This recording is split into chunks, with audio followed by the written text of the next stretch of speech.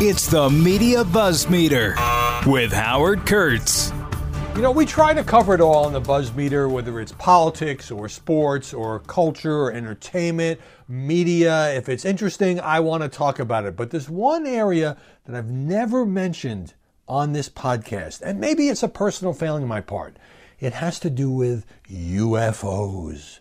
Yeah, apparently in the $2.3 trillion bill last year passed under Donald Trump, which a lot of it was for coronavirus relief and keeping the agencies funded and not shutting down the government, there was money having to do with UFOs. Money was actually set aside, and some former Pentagon officials have been on TV talking about this, where the Secretary of Defense, you think he'd have enough to worry about with Iraq, North Korea, Russia, China, has to do a report outlining everything the government knows about these unidentified flying objects. And it's known, this is the bureaucratic phrase, unidentified aerial phenomena or anomalous aerial vehicles. So for those of you who think there's something out there, and of course, some of this could just be, spy planes from or some kind of spy satellite thing. Nevertheless, whether you think there's intelligent life out there or not, the government is going to find out and share the findings with us. Hey, Jimmy Fallon the other night brought back a live studio audience for his NBC show for the first time in a year. It's a sort of a glimmer of a return to normality, right? Studio 6B at 30 Rock. And he came out wearing a suit and tie, not the usual, jumpsuit from home. And there were all of 58 people there, socially distanced, of course. And here's a great quote from Jimmy. "I've never been so excited to do a show for 58 people in my entire life. After last year, this is like performing at a sold-out Madison Square Garden." I like that. Now, in case you were wondering about Claudia Conway, she, of course, the 16-year-old daughter of former Trump White House aide Kellyanne Conway, who somehow parlayed her TikTok fame, which was also kind of infamous because she was often yelling about her mother, and it got kind of ugly. But she wound up on American Idol. And this week, sadly, sad to report, Claudia Conway was eliminated. "You're taking your control of your life, and I applaud you for that," said Judge Katy Perry. "Claudia, this is going to be the end of the American Idol journey for right now." Claudia Conway seemed to take her words to heart. She retweeted it. Look, it's got to be fun to do that show, especially if you're a teenager, and especially if you've had a very, very, very rough time. Being publicly at war with your mom for working for the President of the United States. Well, your mom was also kind of in a rhetorical war with your dad, who hated the President of the United States. Anyway, her American Idol tenure is now over. Now, we got a lot of serious stuff to get to, starting with these shootings. So let's start with number one. You know what really struck me? Everybody, of course, knows about the spa shootings in Atlanta that killed 8 people, 6 of them Asian American women. And everybody now knows about the supermarket shooting in Boulder that killed 10 people. One of them a police officer, one of them was the grocery store manager. But I saw a chart that a lot of news outlets were running that said 7 mass shootings in 7 days. And I'm looking at this, and the death toll wasn't necessarily as high, but there'd been one every day, and I hadn't even read about it. I hadn't even heard about it. I hadn't even seen it on TV. Why? Because this, unfortunately, tragically, has become so commonplace in America that if there isn't a significantly high death toll, or if only 1 or 2 people die in a mass shooting and the number are injured, then it doesn't even make the radar except locally. Or if there's something about it, and this was the whole debate about Atlanta, and was it targeted at Asian Americans, or was it really just, a crazy guy with a gun who had sex problems? I don't really care. And that's how I feel about the shooter in Colorado. I don't want to read all these stories about, his friends say he had violent outbursts, and he had mental health issues, and this and that. I just don't care. These people are crazy. They're insane. Anybody who goes into a public place and starts shooting indiscriminately is a horrible monster who's got some kind of mental issues. And, it's hard not to let fatigue creep into this because as a journalist, as an American, the whole country has just been through this so many times, going all the way back to Columbine. And then, you can just tick off, and I'm going to forget half of them because there have been so many of them. Columbine, and of course, what happened, I guess it's almost 9 years ago now, at Sandy Hook Elementary School in Connecticut, and what happened in the church in Charleston, and what happened at the Washington Navy Yard, and what happened at Virginia Tech, and I could go on and on and on. And every time this happens, there's a debate in the media. What are we going to do? We got to get rid of the guns. We got to have gun control. We got to bring it under some kind of control.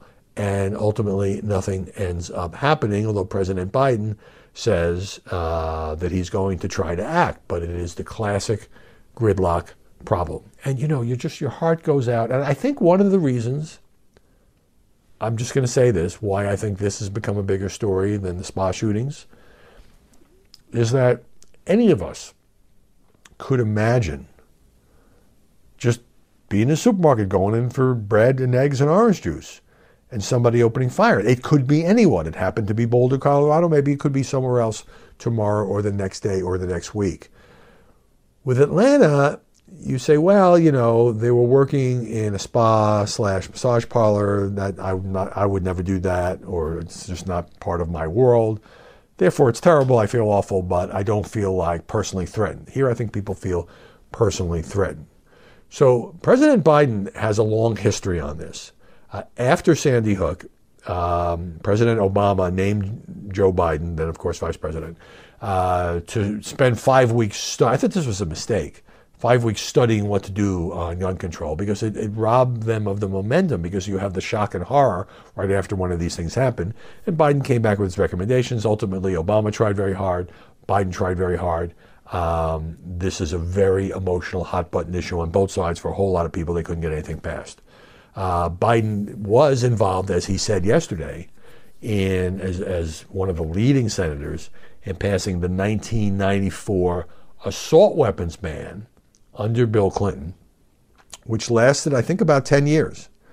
And Biden contends that it worked and it reduced the number of mass killings. People may dispute that. But the problem with any law, obviously, is that people who are willing to break the law by obtaining guns, whether they obtain those guns legally or illegally, and willing to engage in this kind of, horrendous violence, aren't going to care all that much about a law in the books. But the idea is if it could stop guns from getting in the hands of the wrong people, particularly those with history of mental health problems, maybe it could save some lives. Biden says this is not and should not be a partisan issue. It is an American issue. We have to act. But of course, it is a partisan issue. In 1994, when Clinton and Biden and others pushed through that assault weapons ban, the Democrats got clobbered in the midterms. And the Republicans took the House. And so it is a political issue. Of course, it has to be a political issue.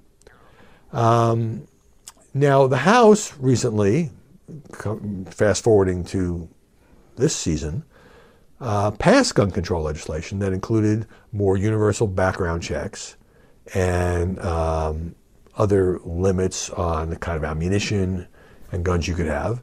It is basically thought to have no chance to pass the Senate. Here's Democratic Senator Richard Blumenthal of Connecticut. The Connecticut senators tend to be very, very outspoken on this because of Sandy Hook. Said Congress's inaction has made lawmakers complicit in allowing completely predictable violence to go unchecked. Mitch McConnell says he's willing to talk, but what I'm not attracted to is something that doesn't work. And there have been deep-seated philosophical differences between Republicans and Democrats about how to deal with gun violence. Pew Center poll, 2019. Bipartisan support on barring people with mental illnesses from buying guns. 71% of Americans, including a slight majority of Republicans, favored banning these high-capacity ammunition magazines. 69%, including half of Republicans, backed an assault weapons ban. So if you went by public sentiment, these things would be law. Now, in the past, they haven't become law because of the clout of the NRA. But the NRA is very weakened right now. It's a shrunken organization. It is fending off its own investigations. It is under investigation for things like financial fraud. And it is not the force it once was. But it doesn't matter because gun owners, people who think that any form of gun control will infringe on their rights as law-abiding citizens to protect their homes, to protect their families, or to go hunting, feel that any measure, even a small step, toward what proponents would call common sense gun control is the nose under the camel's tent. It's a slippery slope that will lead to widespread outlawing of handguns, gun confiscation, and all of that. And they vote with intensity on that issue, which is why politicians are so afraid of that issue. So what does Joe Manchin think? We have to ask that about everything now in a 50-50 Senate. Joe Manchin of West Virginia said yesterday he does not support these two gun control measures that the House passed earlier this month. But he would like to push what's called the Manchin-Toomey compromise. He and Republican Senator Pat Toomey tried to get this passed after Sandy Hook, completely failed. What Manchin and Toomey would do, and even here they're saying they'd have to compromise even further to get anything through. That's what Pat Toomey said. Is that there would be mandatory background checks for any commercial gun sales. If somebody is, he says, as Manchin put it, if it's commercial, you don't know a person. If I know a person, no. In other words, if somebody wants to sell a gun to their friend, somebody they know personally, a neighbor, that wouldn't be covered by Manchin's legislation. There's some question about the wording about these other loopholes, which is buying guns at gun shows or buying them over the internet. So those are what proponents consider loopholes. I don't know that anything's going to happen in the end. It's just going to be a lot of hand-wringing, a lot of media coverage. And the irony is that just 10 days before the massacre in the Boulder supermarket, a judge in Boulder blocked the city from enforcing a ban on assault-style weapons. And the shooter in the supermarket had an AR-15 semi-automatic that would have been prohibited under this ban, passed by the city of Boulder after the school shooting in Parkland. I didn't even mention that in my litany. Of course, the high school shooting in Parkland, Florida was one of the most heartbreaking episodes in American life, and there are just so many of them. So now we have this debate yet again, but even the city of Boulder couldn't do this. Now, if this law had been in place, would this stop this guy, who obviously already had an AR-15? No, I don't think so. So you get into the debate of how effective is it. But you also have the rest of the world looking at America and saying, how is it that America allows this to go on? How is it that America doesn't enact some kind of common sense gun control? There are so many guns on the street. And of course the argument is, if you outlaw that, then only criminals will have guns. Criminals, of course, police officers. But America is an outlier here in the rest of the world, which tends to tightly control the supply of guns. But of course, in America, you have the Second Amendment, and people feel very strongly about the Second Amendment, and I have to respect their strong feelings, but that has frozen the debate. And no matter how anguished we all feel about these mass shootings, which are going to go on and on, it's been going on for decades now. It was shocking when it happened in Columbine. It was shocking when it happened, the one in the movie theater. And it will continue to be shocking, except I think we've all become numb. All right, let's move on to number 2, the mess at the border. Delegation of senior White House officials and lawmakers are going to the U.S.-Mexico border today as the Biden administration is scrambling to provide more HHS facilities for all the thousands of unaccompanied minors, for example. This has become a huge story. But the part of that I'm interested in today has to do with the fact that journalists have not been allowed. They have actually been blocked by the Biden administration from reporters either going into these facilities, even on a pooled basis, or photojournalists taking pictures. There have been some pictures that were obtained by Democratic Rep. Henry Cuellar of Texas that were leaked to Axios, leaked to him and then leaked to Axios. But now, after all of the pressure, and you have people like CNN's Jake Tapper and MSNBC's Katie Tur and others going on there and saying, basically, this is BS. You know, this administration promised transparency, and they keep saying we're going to do it and we're going to do it, and still journalists have been blocked from covering this humanitarian crisis at the border. But with this delegation of White House officials today, HHS is saying it will allow one network camera to accompany the group. This is a facility, a migrant facility in Carrizo Springs, Texas. And that's a good thing. And it's a completely total response to the media pressure. The more insistent the media pressure has gotten, the position of the White House became untenable. I hope this is the first of many steps, because you can always have just one facility that's obviously better than the others, and we don't get to see the other facilities. So, step in the right direction, in my view. Don't go anywhere. More BuzzMeter coming your way in just a moment. Number 3, National Review has a piece about the Johnson & Johnson vaccine based on FDA data. This is the one-shot J&J vaccine that has 79% effectiveness, or around 80%, not quite as good as the 95% of Pfizer and of Moderna, which require 2 shots, but pretty much enough to keep you from getting seriously ill and out of the hospital, which of course is the crucial thing. It turns out that of the 4.3 million doses of the J&J vaccine that's actually been delivered, only 2.3 million have been used, administered, shot into people's arms.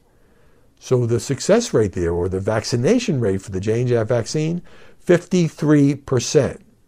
And National Review says, Jim Garrity writes, senior Biden administration officials have met privately to try to determine what happened.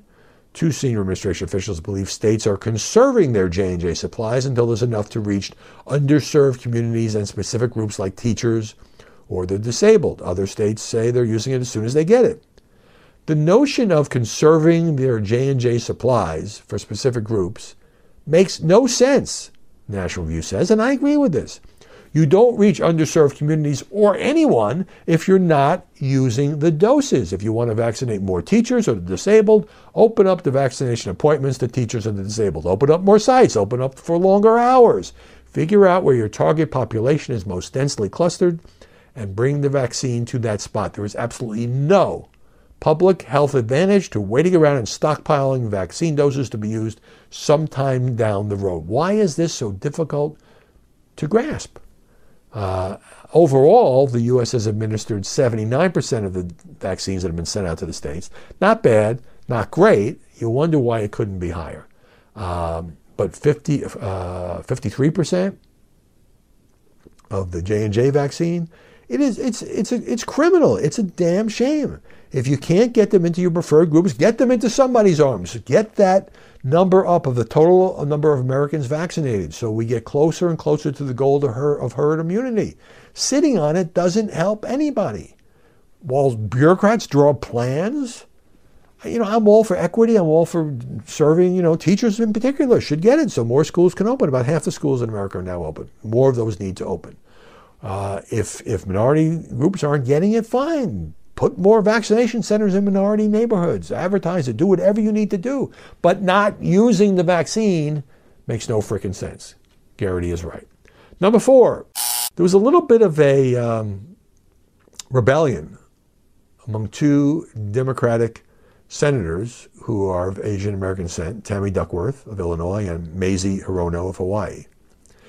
After the aforementioned killings of the 6 Asian American women out of the 8 victims in those 3 Atlanta area spas, they decided to sort of go on strike, as it were, publicly telling the Biden administration. It started with Duckworth she said, I will not vote for any non-diversity nominees until the White House convinces me that it's going to appoint more people from the AAPI group, Asian American Pacific Islander. We need more representation. So all 15 of Joe Biden's cabinet slots have been filled, and there are no Asian Americans or Pacific Islanders, first time in more than 20 years. Until then, says Senator Duckworth, I am a no vote on the floor for all non-diversity nominees. I will vote for racial minorities and I will vote for LGBTQ, but anyone else I'm not voting for. Now, here's why this troubles me. So perfectly qualified nominees would get held up because she wants greater representation for her community, And she's publicly embarrassing a president of her own party who, has already produced the most diverse cabinet, I think, in history, in terms of African Americans, in terms of Hispanics. And, this is the key part here. As various people told Senator Duckworth, well, first of all, Neera Tanden, Indian American descent, she didn't make it as an OMB director. It's not a cabinet position, but it's a pretty high federal position. The new trade representative, Catherine Tai, was sworn in last week. Not a secretary-level position, but a very important U.S. position. But then there's this person named Kamala Harris, who is both black and of Asian American descent. And Tammy Duckworth says, to be told that, well, you have Kamala Harris, we're very proud of her, you don't need anybody else, is insulting. Why is it insulting? She's the vice president of the United States. And she's of Asian American descent. I'm not saying it doesn't mean that nobody else needs to be appointed. Anyway, so now they've settled it because the White House agreed, this is late yesterday, to add a senior level Asian American Pacific Islander liaison, someone to sort of reach out and try to find more nominees. And that's fine. I don't have any problem with the outreach. But I think Biden looks weak doing this. A couple of senators called him out. And immediately it's like, okay, we'll appoint somebody. You can't. There are only so many positions in government. Donald Trump's cabinet was mostly whites and mostly white men. So to go after Joe Biden on this issue, yes, you can lobby and, you can make your views known, but to kind of embarrass him, I will not vote. I just think, and for Biden to immediately say, okay, we'll appoint somebody to try to appoint more people, the goal is worthy, but I think, again, it makes Joe Biden look weak and it makes them look like they're only interested or primarily interested in promoting people of their community. So let me move on now. We got a lot to get to here in this podcast. Number 5. I know you remember Sidney Powell. At what point, she was one of the most influential lawyers in the United States because she was President Trump's lawyer. She got to be too much even for Rudy Giuliani and ultimately even for Donald Trump, where there were those tense meetings where Rudy and others were saying, well, Sidney Powell, you think I'm out there? She's really out there. And ultimately they convinced Trump to drop her as somebody who could represent him, but she continued to pursue her Kraken strategy of making pretty wild claims about fraud in the election. Now, look, let's make no mistake. Donald Trump continues to say to this day there was widespread fraud in the 2020 election.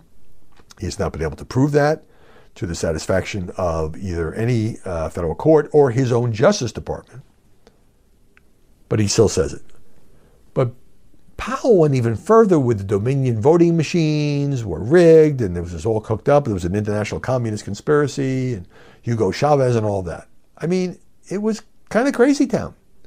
So now she's been sued. Dominion, which makes those machines, has hit Sidney Powell, as you may know, with a $1.3 billion libel lawsuit. And in court to defend herself, Sidney Powell makes this legal argument, saying, well, how could anybody have taken my claim seriously?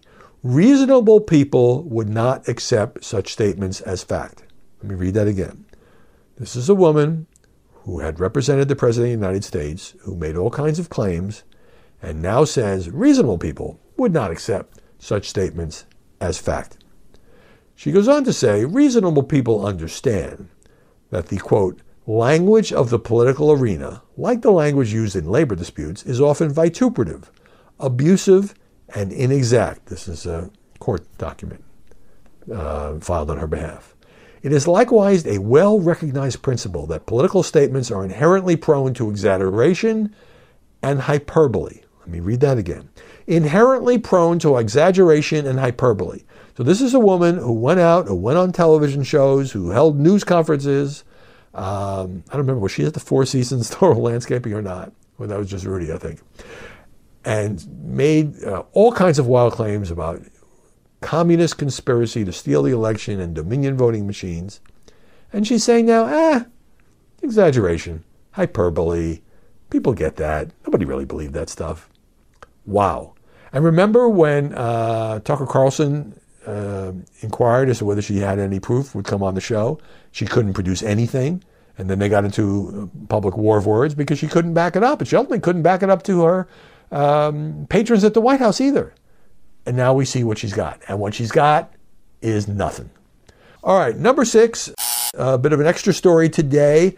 And there is quite a flap developing over Dr. Oz, Mehmet Oz, who is guest hosting Jeopardy. You know, there's this kind of celebrity bake-off thing going on as the show is trying out various possible hosts in the wake of Alex Trebek's death. Katie Couric did it, Sanjay Gupta, and now it's Dr. Oz. So 500 former contestants have signed a letter saying, no, you can't give this show to Dr. Oz. Absolutely not. I'll read you some of the letter.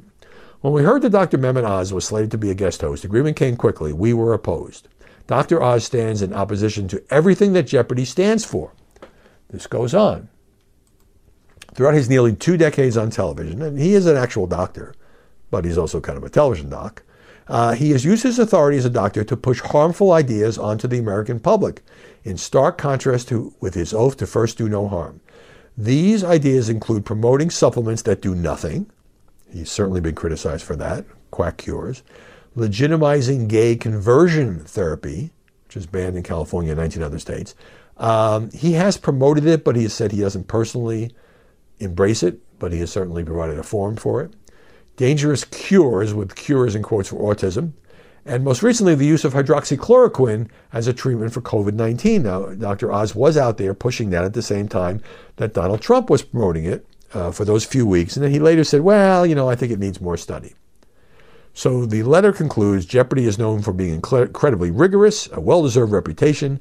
To then invite Dr. Oz to guest host is a slap in the face to all involved. Well, let me just say this.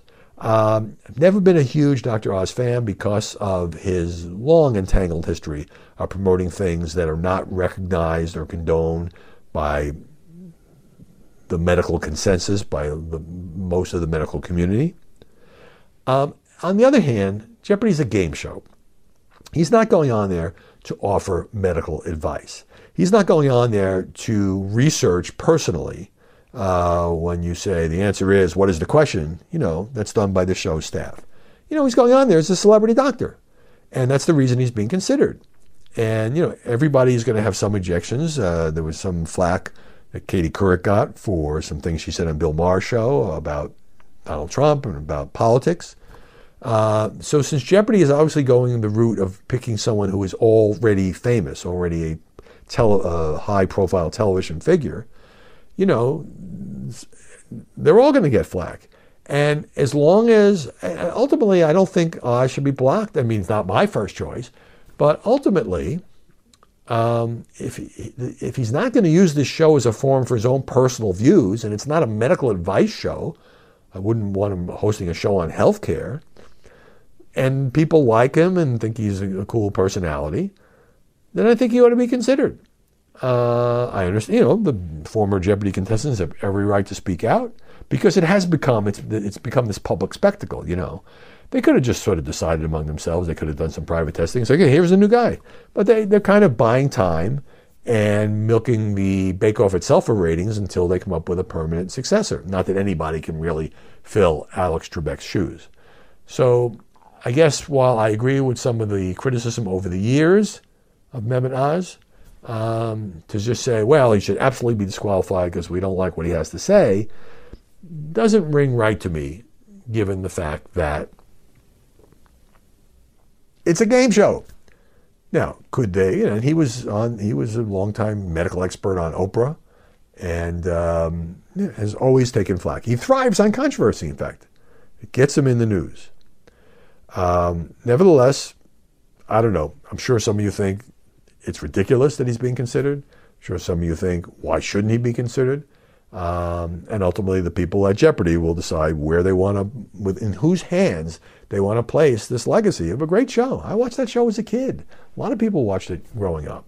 It's incredible longevity for a game show. And so many shows come and go. Who Wants to Be a Millionaire and Concentration, other shows I remember growing up.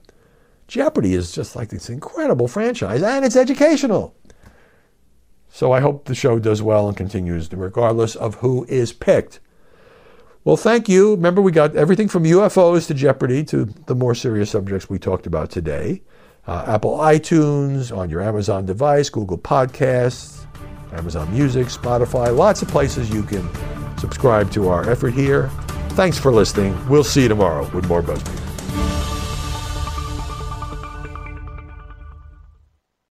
From the Fox News Podcasts Network.